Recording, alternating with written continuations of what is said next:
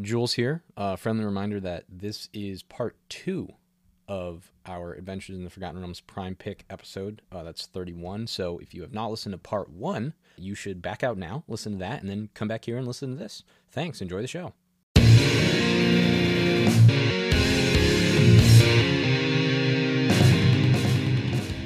Like every card that you need. Anyway, let's not talk about that and talk about something fun, flavorful, tasty. We've already been gushing over the flavor in this set. Eric has sort of been our guide in terms of, yes, these things actually exist, which is just a nice little confirmation. But they've actually taken the flavor not only from the characters and the locations, but the spells and the actions that you can have in D&D in the terms of what they are calling flavor words, I suppose. Yeah.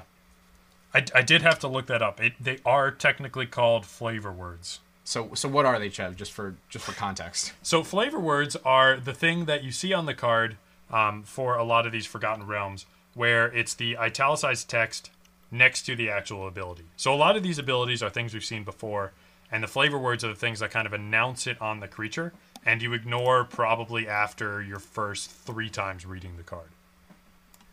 So they are words strictly for flavor. Exactly. Amazing. It's funny how those things line up like that. They do bring like a certain element, especially something we explored in the D&D game that we played with EDH over the weekend, was this set of 12 cards or cycle thing that start with you ... and it's an action, right? So it's like you fell into a river, or you go to a tavern, and then the 2 flavor worded abilities are choose one. And so it gets this big choose your own adventure vibe. And there, I think they really kind of flourish. And on some creatures, they're also like very, very good and nice to see. But at the same time, sometimes they're a little bit extra. But except for these 4 occasions that are amazing. These 4 occasions are the definitive best 4. And I'm just going to start with mine because it's the definitive best one, if I do say so. And that's 50 feet of rope, which already is just... This card is so memey, but it's perfect in the flavor. It's not even that good of a card. One thing that's great is that Eric informed me that when you begin playing D&D, characters get like just kind of like a base set of like, these are just things that you start with, right? And 50 feet of rope is one of those things. Just in case, you need it for things like climbing over, tying up, and rappelling down. Those are the 3 flavor words on this, and each one is wonderful. It's a 1-mana artifact, 50 feet of rope, and to climb over, you can tap it, and target wall can't block this turn. You're literally you're throwing the rope up and over, and you're getting over there. They can't block it. It's just perfect. You got tie up, 3 mana, tap the 50 feet of rope. Target creature doesn't untap during its controller's next untap step. It's going to need a little time to untie itself, maybe get its friends to come and help out, but in the meantime, you snuck through. And lastly, if you're feeling like you want to venture, you can rappel down for 4 and tap, and you will venture into the dungeon only as a sorcery. So a combination of this card just being a meme, having 3 sets of flavor words, and them all being so simple but hitting so hard, I think just the pure simplicity on this card is what makes it an absolute win in terms of flavor words.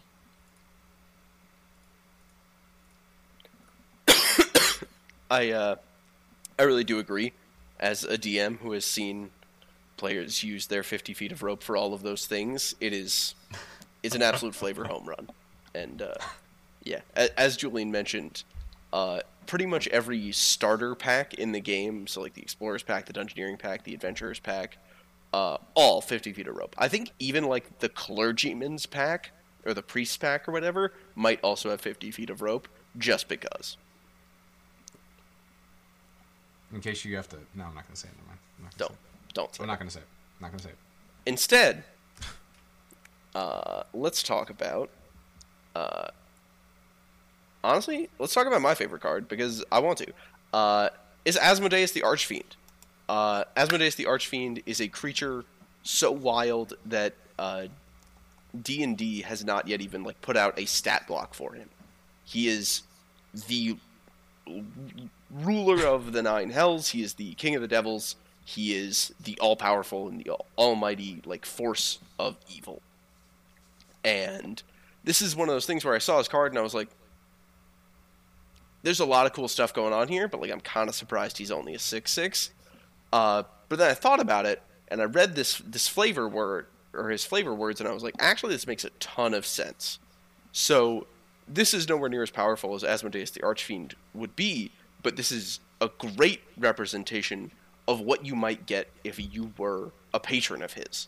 If you were a warlock or someone who had sold your soul to him, you would get some modicum of power, some ability to conjure forth like some avatar of his, or like a physical like devil that looks like him. So that's the 6/6. But then the binding contract, that's what gets you the drawing cards. That's what gets you sort of that exile effect, sort of this cursed knowledge. And so I love that the binding contract is illustrated so well here in terms of like being a blessing and a curse. And then it's also like an evil looking creature that draws you 7 cards. So it's also a shout out to Grizzlebrand, which is just great. I think it's also worth mentioning, if we go the root of Christianity here, he's a 6/6 for 6, which makes him 6/6/6. I didn't even think of I that. mean, a lot of Good creatures catch. are like that. But yeah. But he's also a devil god. That was done with That's true. intention, I think. Yeah, perhaps. 100%. Right. I mean, technically, Morag Fury of Vakum is a 6/6 for 6, but I don't think anyone's thinking he's ruling the 9 hills anytime yeah, soon. no, he's just chilling in the mountain pass. Yeah, this card is sick, and Eric, I want you to let us know if anything comes up on the higher power levels more competitively with this, because when I'm seeing draw 7 cards, the gears are turning. I'm thinking Necrotic Ooze. It's getting dangerous. Oh wow! Pop that in the yard. Draw 7 for 3. Wow. That actually just blew my mind. Eric, can we confirm that that's wild? Sorry, 1 second. Can you just confirm what's going on with Necrotic Ooze here? Necrotic Ooze with Asmodeus in the yard. Oh, because it only gets the activated abilities, not the passives. Yeah, baby. Sorry, Yes, I was sir. just a little behind. My brain Get was me slow. those 7 cards. Yeah. Wow. I mean, that's something else. Yeah. If you have a life reanimate loss shell either. with Necrotic Ooze and a space open, I would certainly toss Asmodeus in there, because sometimes you get to reanimate him, and that's pretty good. And sometimes you get to draw 7 for 3 mana because you have the Ooze out, and that's wild. Dang. Whew. The gears are really turning now, boys. Yeah, Chet, that's spicy. Good call. So another, we saw Asmodeus the Archfiend. He's supposed to be the Lord of the Hells or whatever. But allow me to introduce you to an even more terrifying black creature with probably comparable flavor words, and that is Baleful Beholder. For those of you who still don't know, a Beholder is just a giant orb with an eyeball, but it's kind of spooky looking and has some tentacles sometimes. So on top of being one of the best arts in MTG history, which of course I love talking about here on the pod, it's shooting laser beams at some poor person. This is the only card in Forgotten Realms where I feel like the flavor words were being yelled at me, which made me instantly pay more attention to them. And they are the things that I would imagine a giant disembodied eye to say. Things like Anti-Magic Cone, which just makes all opponents sacrifice an enchantment. And it's in black, so this is the 3rd or 4th time we've seen enchantment messing with black, so that's something to keep in mind. But what really gets me is a Fear Ray. So the art is him just shooting laser beams, and he has Fear Ray, which gives all creatures menace, and kind of makes everyone scared of them, because, menace, spiritual successor to fear and all that. But it's the simplicity, it's a giant eyeball, it's got a cone of anti-magic, and it's shooting its laser beams at you. And honestly, that's what I'm here for. Once again, I mean, I'm making call-outs to Pokemon, but it's just like, Baleful Beholder, use Fear Ray. Yeah, exactly. It's like, yeah, it's the cliche of naming your attacks, but it's great. It's great. And they're so on point that they're like almost dorky, like I'm pushing my glasses up. Fear Ray. Fear. oil slick. Hey. I'm imagining anti-magic cone like a dunce hat that I just get to put on someone who has like a Sylvan library out. Cone. Oh, you sit under this cone now. You don't get any magic. I imagine it's an ice cream cone, and if you eat it, then you can't use magic, and you trick people into eating it. If it's Stewart's ice cream, I would do it any day of the week. Alright, I am going to ruin this one for you all. The anti-magic cone, literally, the beholder's one big eye. Anywhere that it is looking, no magic can exist. Beautiful. Damn. And so... That's kind of cool. That's pretty sweet. Honestly, for the beholder, not for us, but... Yeah. There have been a couple, things written about, like, beholders as D&D monsters, and they're, like, canonically super smart, so if you ever fight a beholder, you should die, essentially. It just rolls that's really random surprising to me. laser beams that it shoots out of its eyes. Each eye does a different laser beam. It's super cool, and I think this is a super cool representation. As someone with zero knowledge of D&D, I find that then really strange, because the only beholders I think I saw in the set were kind of like big dumb black monsters, or just big dumb monsters. Xanathar is not big and dumb. Oh yeah, that's true. There's that guild kingpin. Xanathar is dumb in a beautiful way, though, and I will talk about that later. We stand Xanathar. I hate it. I hate him already. Oak, what you got for us? Well, I'll tell you what I got for you, Chev. Something that didn't even follow the prompt to a T, because I'm a big dummy. What I chose for this is Wild Shape, and though it doesn't have flavor keywords, it itself could very well be a flavor keyword, because it is just a spell ripped straight out of D&D. And you know, I'm glad to see so many spells like this. It is also modal.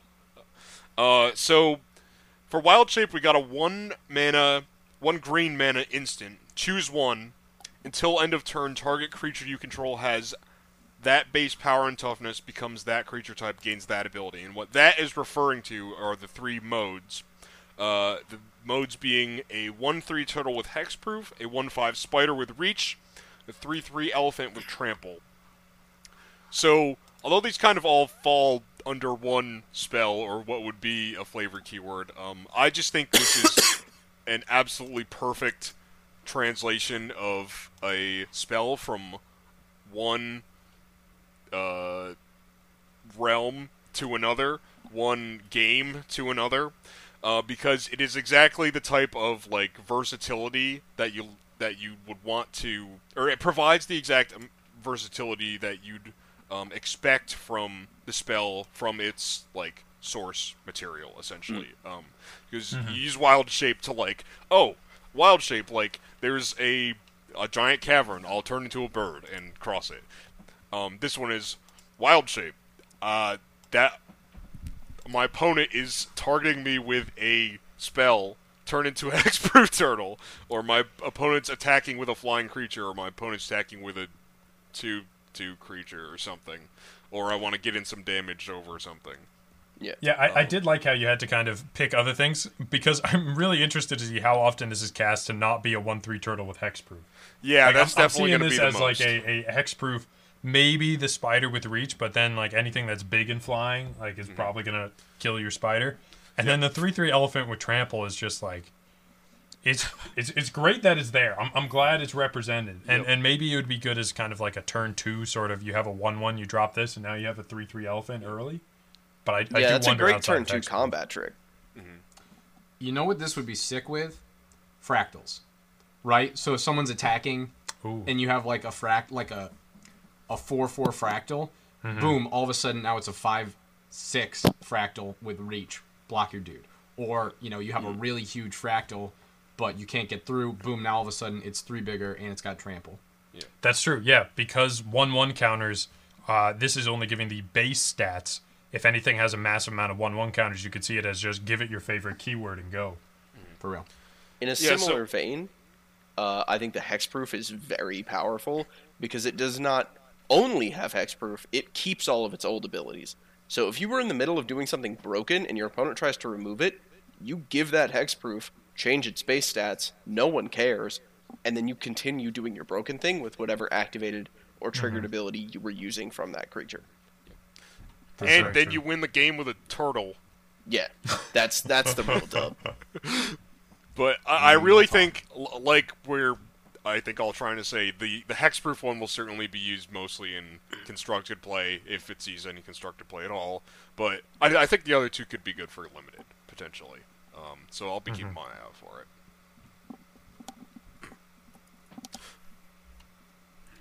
So should we talk about Commander? Let's hear about this Xanthar. I'm not excited. Yeah, I'm happy to start. Yeah, so we had a question of who's the best commander. It was not phrased as your favorite, so I'm forced to return to the Well of Tiamat, who already has a CEDH deck in the works. But no one wants to hear about that, so instead I will be talking about our beautiful boy Xanthar. This is our third character who has written, quote-unquote, written one of the D&D source books, Xanthar's Guide to Everything.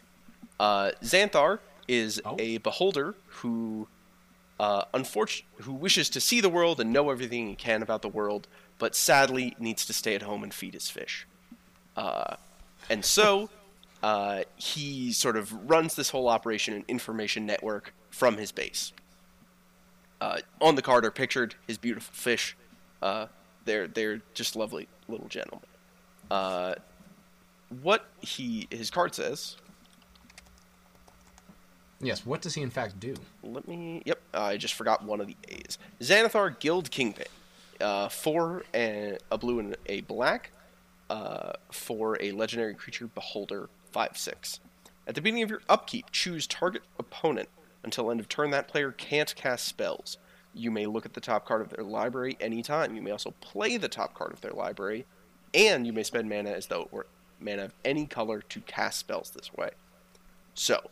Xanathar, at the start of each of your turns, silences one of your opponents, and essentially gives you their deck. You can't really draw cards from it, but you can cast cards from it, and it just sort of extends your resources and extends your hand. Just starting off by saying you get to silence an opponent every turn is baseline a very powerful effect, in that no counter magic can come from them, no removal spells this turn. Whatever you're landing, they can't mess with it. So if you have, I don't know, say like only one real dedicated control player in your pod, and then you silence them every turn, A, they're going to be very upset, but B, they also can't mess with any of your on-turn plays. Maybe I'm more excited for Xanathar. Yeah. As you get into more casual pods, you can also get more and more mileage out of his ability to play off your opponent's decks. Because... really, like, if your opponent has, like, a bunch of big, heavy stuff on there, all you need is big mana, and then you can just absolutely wheel and deal off the top of their deck and, you know, steal their Avengers, steal their, like, big, like, 6/6 or something for 6 that's maybe not going to do a ton for you, but it's a body that you have and they don't. And it is also play the cards. You can play a land off the top for them. I know you're talking about me, Silence of the Control Player, but I'm just thinking about playing this in any 60-card format, where it's just, you only have one opponent. They're just always silenced. Yeah, Xanathar's up to some stuff. Yeah, for real. He does also, for anyone who's not able to look at the art right now, my man looks like an absolute goon. Yep. He's got just this weird smile. So he looks like Monsters Inc. Build Xanathar, one thing that I would say is definitely try and lean on like big mana, big spells, stuff like that, where you can really generate a lot of mana in a turn. And if you end up having a lot of that mana and your opponents don't have anything great, cast your Torment of Hailfire, cast your big blue mana draw spells, stuff like that. But if your opponents do have good stuff, now you'll always have the mana to cast it, and you can sort of hold back your big X-cost spells for later. Additionally, if you're running this as your commander, you should absolutely run Paradox Haze and Sphinx of the Second Sun. Both of them allow you a second upkeep where you can silence an additional opponent and also sort of gain control of their deck. If you have both out and you're playing in a 4-person pod, you control everyone's deck during your turn, which is just a power fantasy I have to live, where I'm like, all right, everyone, flip the top card, I'm going.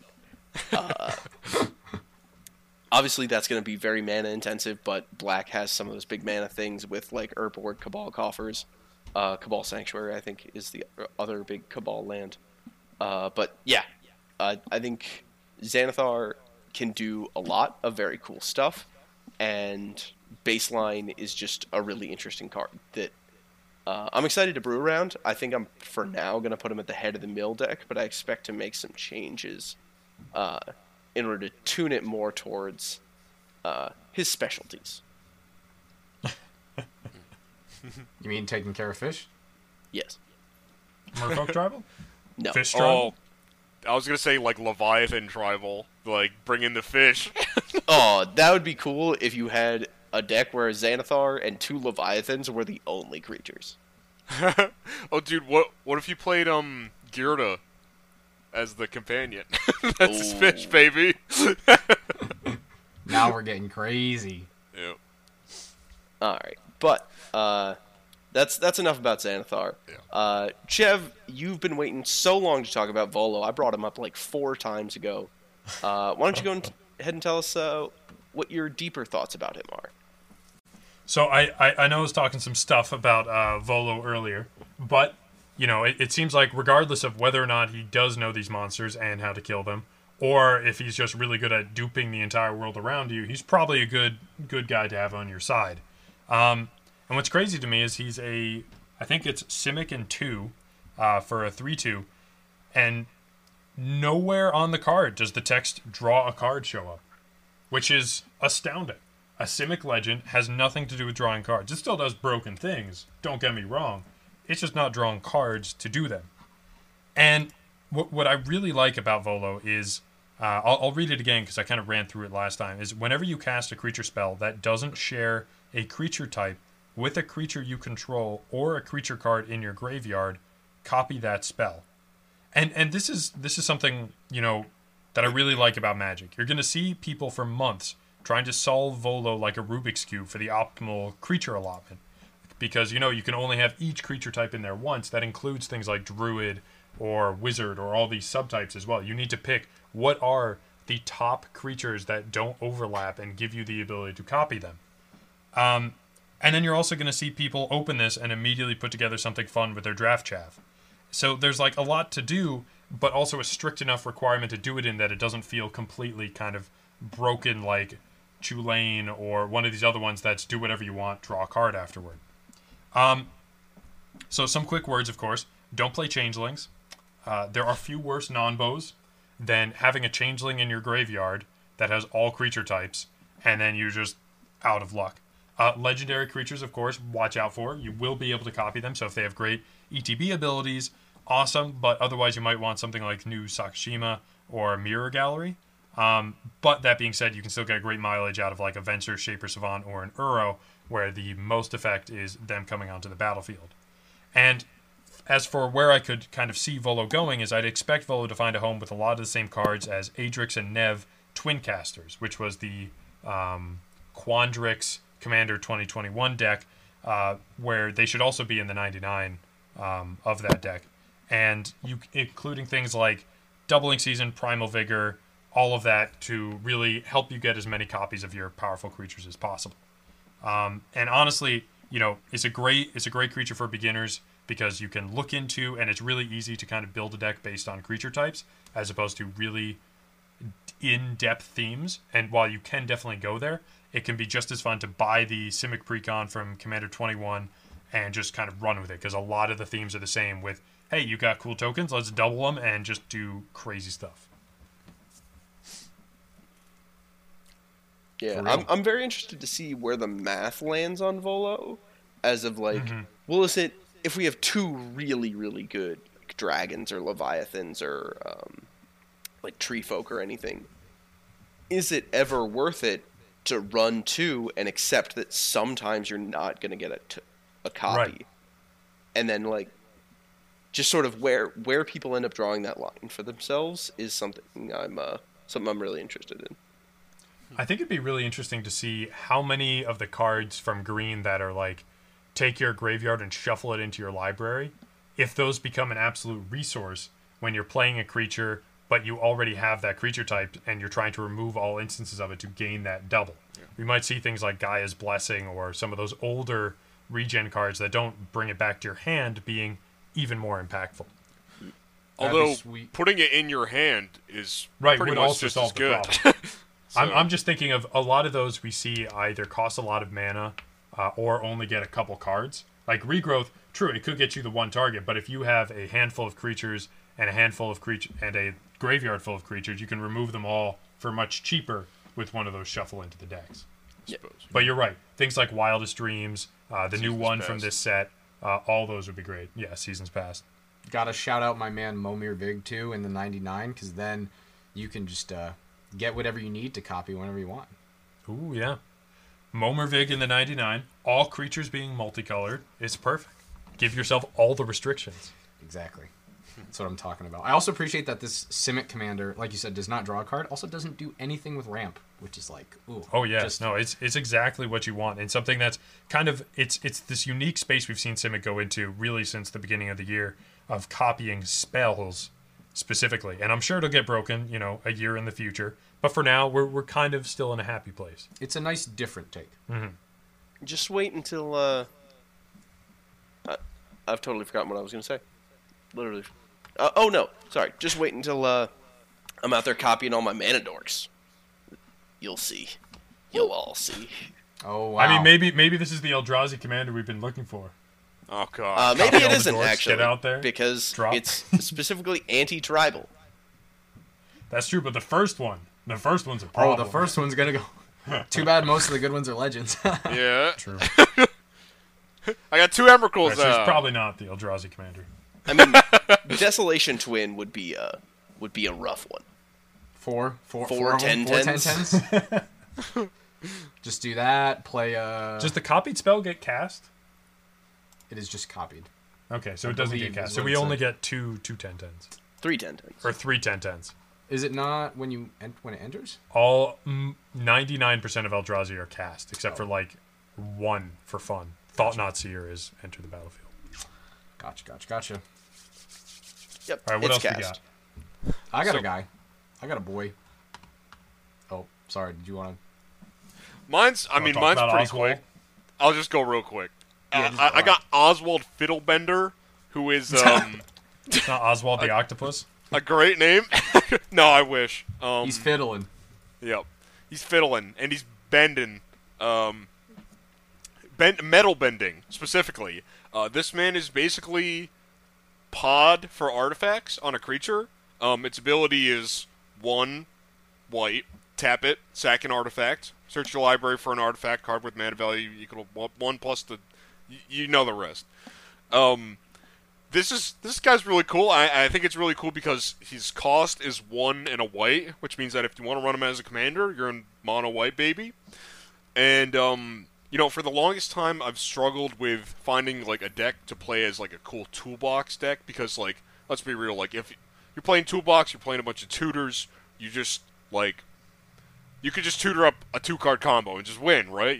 Why play something that disrupts your opponent's plan when you could just play a spell that wins? But maybe with, honestly, the restrictions, and, restrictions make for good, interesting decks, I think. The restrictions of this guy being a mono-white commander, you could actually make toolbox deck happen. I know Eric's sitting there thinking about Mycosynth Lattice and tutoring any card out of your deck, and how that's just going to be able to... He is now. I was not, but now I am, and that's sick. And so I'm just going to live these next 24 hours in happy ignorance before Eric tells me the combo. I mean, once he figures it out. It's just go get Karn and Mycosynth Lattice. Yeah. And then everyone's sad. That's it. It's no fun. No one's having a good time. All right. Oh boy, and White has all the Planeswalker tutors too. Yep. That's true. Well, I hate myself. Julian, Well, tell us there about it is. I will say this is a cool.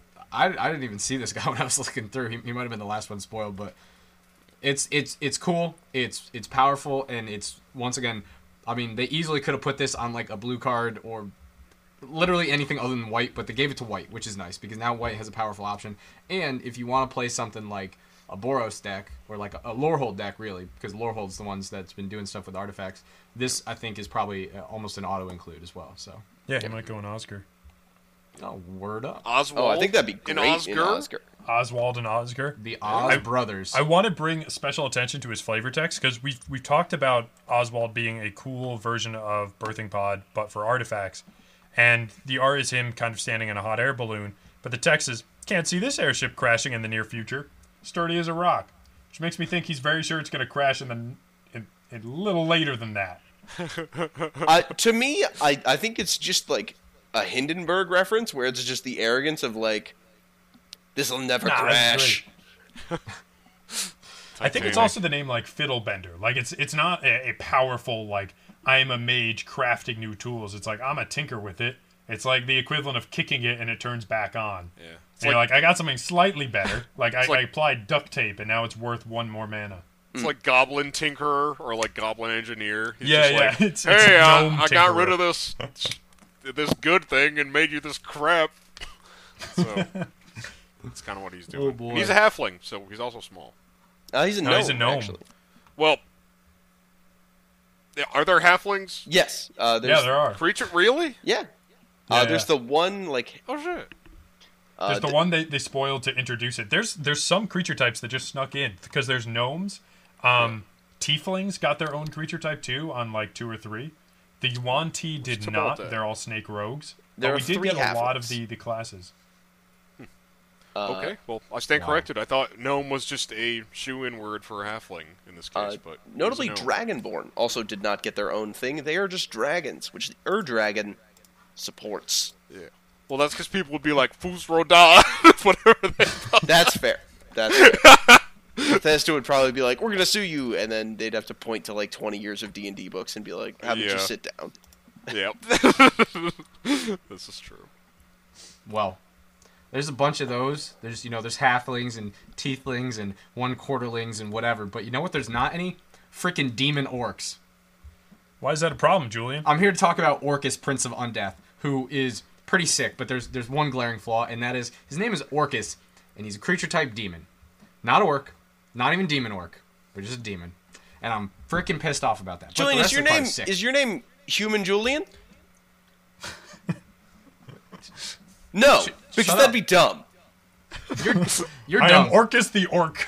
You're dumb for I'm not. Orc Orcuson, son of Orc type Orc. Oh my god. Anyway, Orcus, Prince of Undeath. Straight up, probably the first Rakdos commander I've been excited about, maybe literally ever.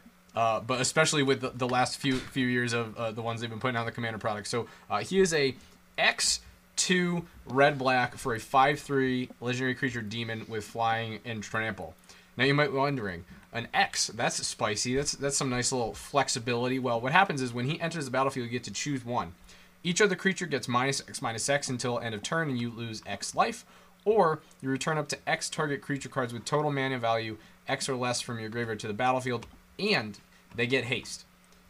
So, I love, once again, he's the first Rakdos commander I've been excited about because a lot of the Rakdos commanders have been like very kind of phoning it in my opinion. But I love the versatility that they're giving to basically not a Simic legend. But he's not, even though there's a nice versatility and it's kind of fresh to what they've been doing, it's not breaking the color pie like we've seen in some sort of thing. So you get this kind of interesting choice when you cast him. Do you need to wrath the board and then maybe even potentially, I mean, you're in red, you might have haste enablers, just start beating in with Orcus. He's flying, he's got trample, he's an evasive threat.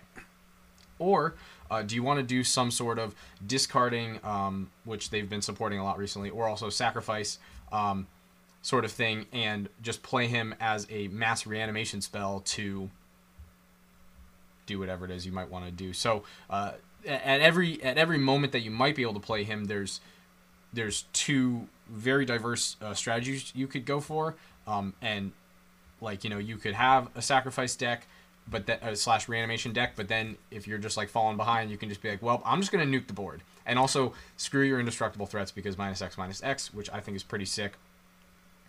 Lastly, the art is metal as all hell. This guy should have been in Call Time. That's all I'm saying. He should have got that signature treatment. That would have been sick. Oh, that Plus, he would've also been goes Rick really Carter, good though. with the mass mana creation of black Cabal coffers, that sort of thing. Or if you're playing like a mana geyser, you can really hit Orcus. So one question I have is, the last ability, return up to X target creature cards with total mana value X or less from your graveyard to the battlefield. That means if I have X equals to 10, I can return up to 10 target creature cards, but their combined mana value can't be over 10? yes. I'm Okay. not actually sure. That might be it. Because the word let me, total look in at there, there's no Oracle text yet. They haven't printed the Well, notes what for the that. heck? But Yeah. I'm thinking that's how it works because they don't say with mana value X or less, so it's not like you could reanimate 10 10s. I think it's you have to get that within the cost. Okay, that makes it slightly less good than I thought it was, but I think it's still pretty solid. I mean, if you are running a sacrificey sort of deck, excuse me, a lot of those creatures are small utility-ish anyway. So I mean, Viscerous here is 1 mana. Low Strider's 3. So you're going to be able to get a lot if you're generating the type of mana that you would need to fully utilize Orcus. Nice. And if you really want, you can play Conspiracy and make all creatures type Orc. I might have to. True. Wait, is Conspiracy black or red? It's black. Conspiracy's black. And then I can play Patriarch's Bidding to reanimate all my all my orcs. orcs. all my forced conversion orcs. Oh no. Well, Orcus might be something that I'll build in the future, but we all have commander decks already completed. And there's some cards in this set that we are probably already looking at purchasing and putting into said commander deck. So, boys, what are some cards that you already have a home for from the Adventures in the Forgotten Realms? I'll go again because I didn't honestly have a ton. There are a lot of like cards that I was like, oh, that'd be sweet, or like I'd put something in it if I pulled one, but I wasn't like I'm buying one of those, for a lot of these.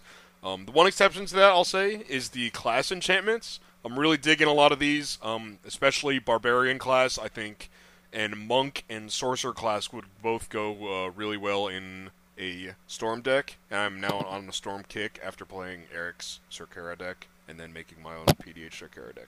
So, I would definitely keep my eyes peeled for those classes, and that's about all I have.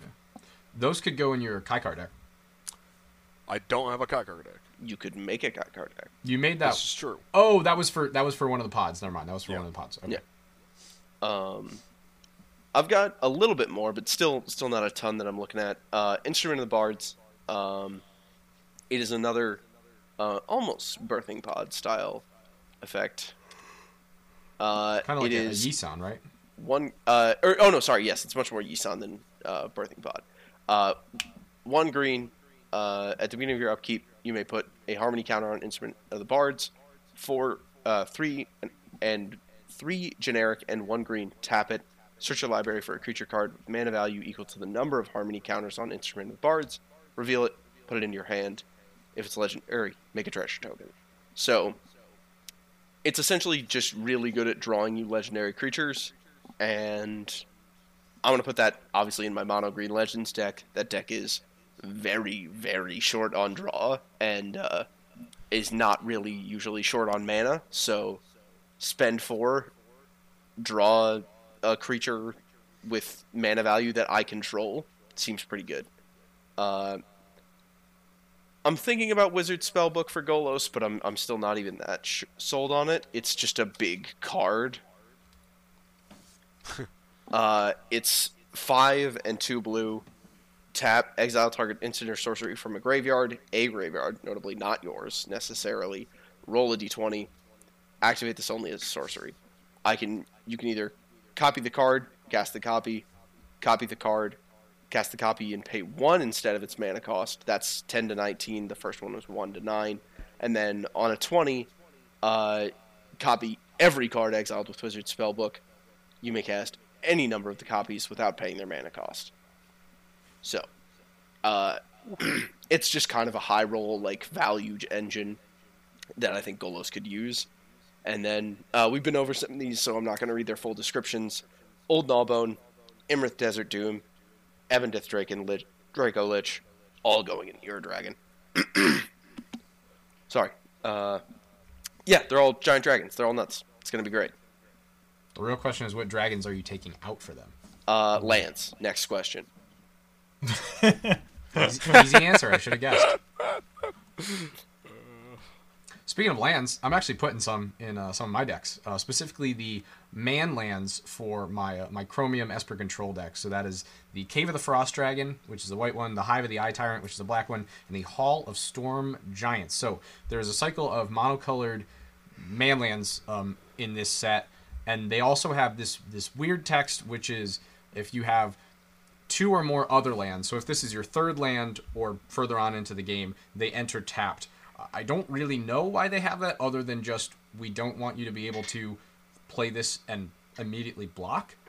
But whatever, I guess. I mean, it's because it taps for mana. They don't want it to just be as good as a swamp or a plains, because it has those added abilities, but it doesn't want to hurt you in the early game. So since they tap for a black, or we haven't seen cards that tap for colored mana that aren't basics that come in untapped since Kamigawa with the legendary lands. You know, I didn't believe you, but I think you're right.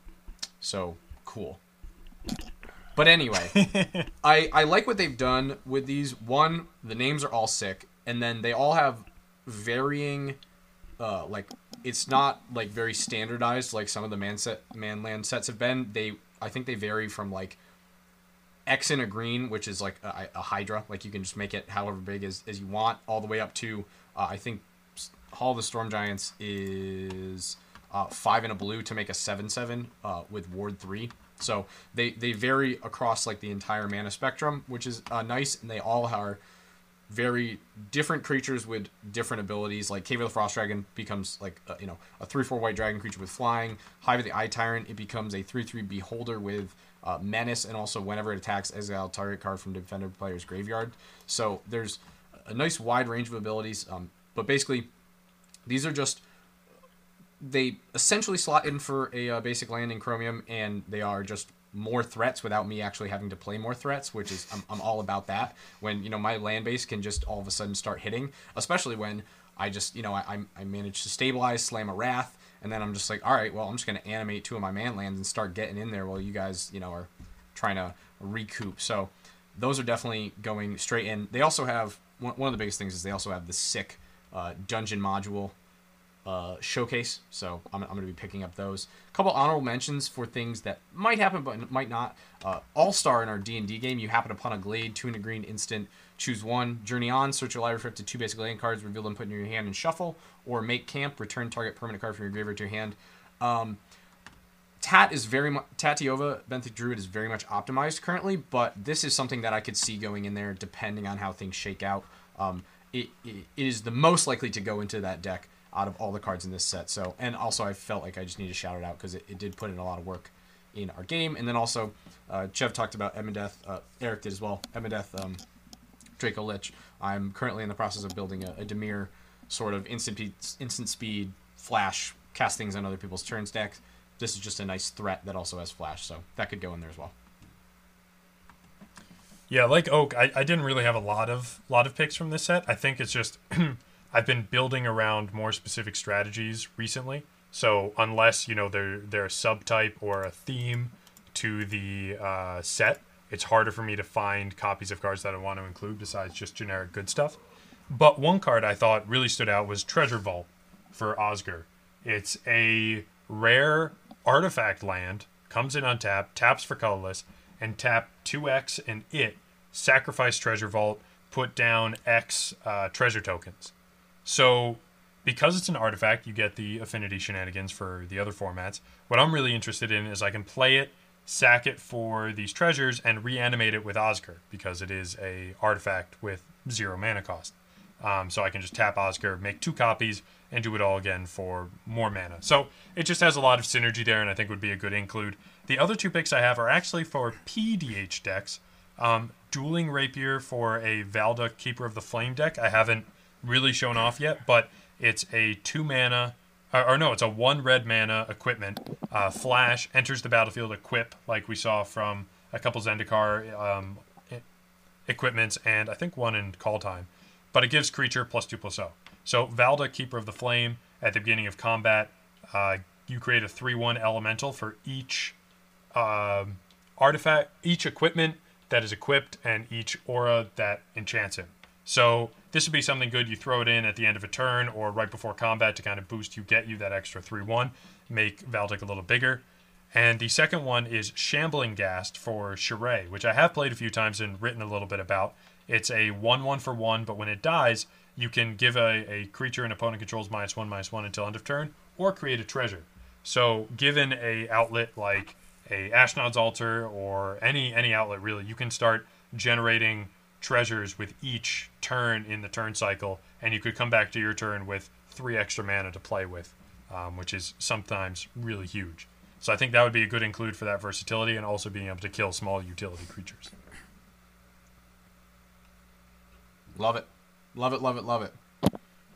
Well, we didn't skip any of these, did we? Because, oh Lord, if we did. I don't think we did, and I don't think we're going back. I was going to say, if we did, ain't no way we're going back. Nope. This is solidly the longest that we have ever recorded, and thusly I'm going to jam the outro out as quick as possible.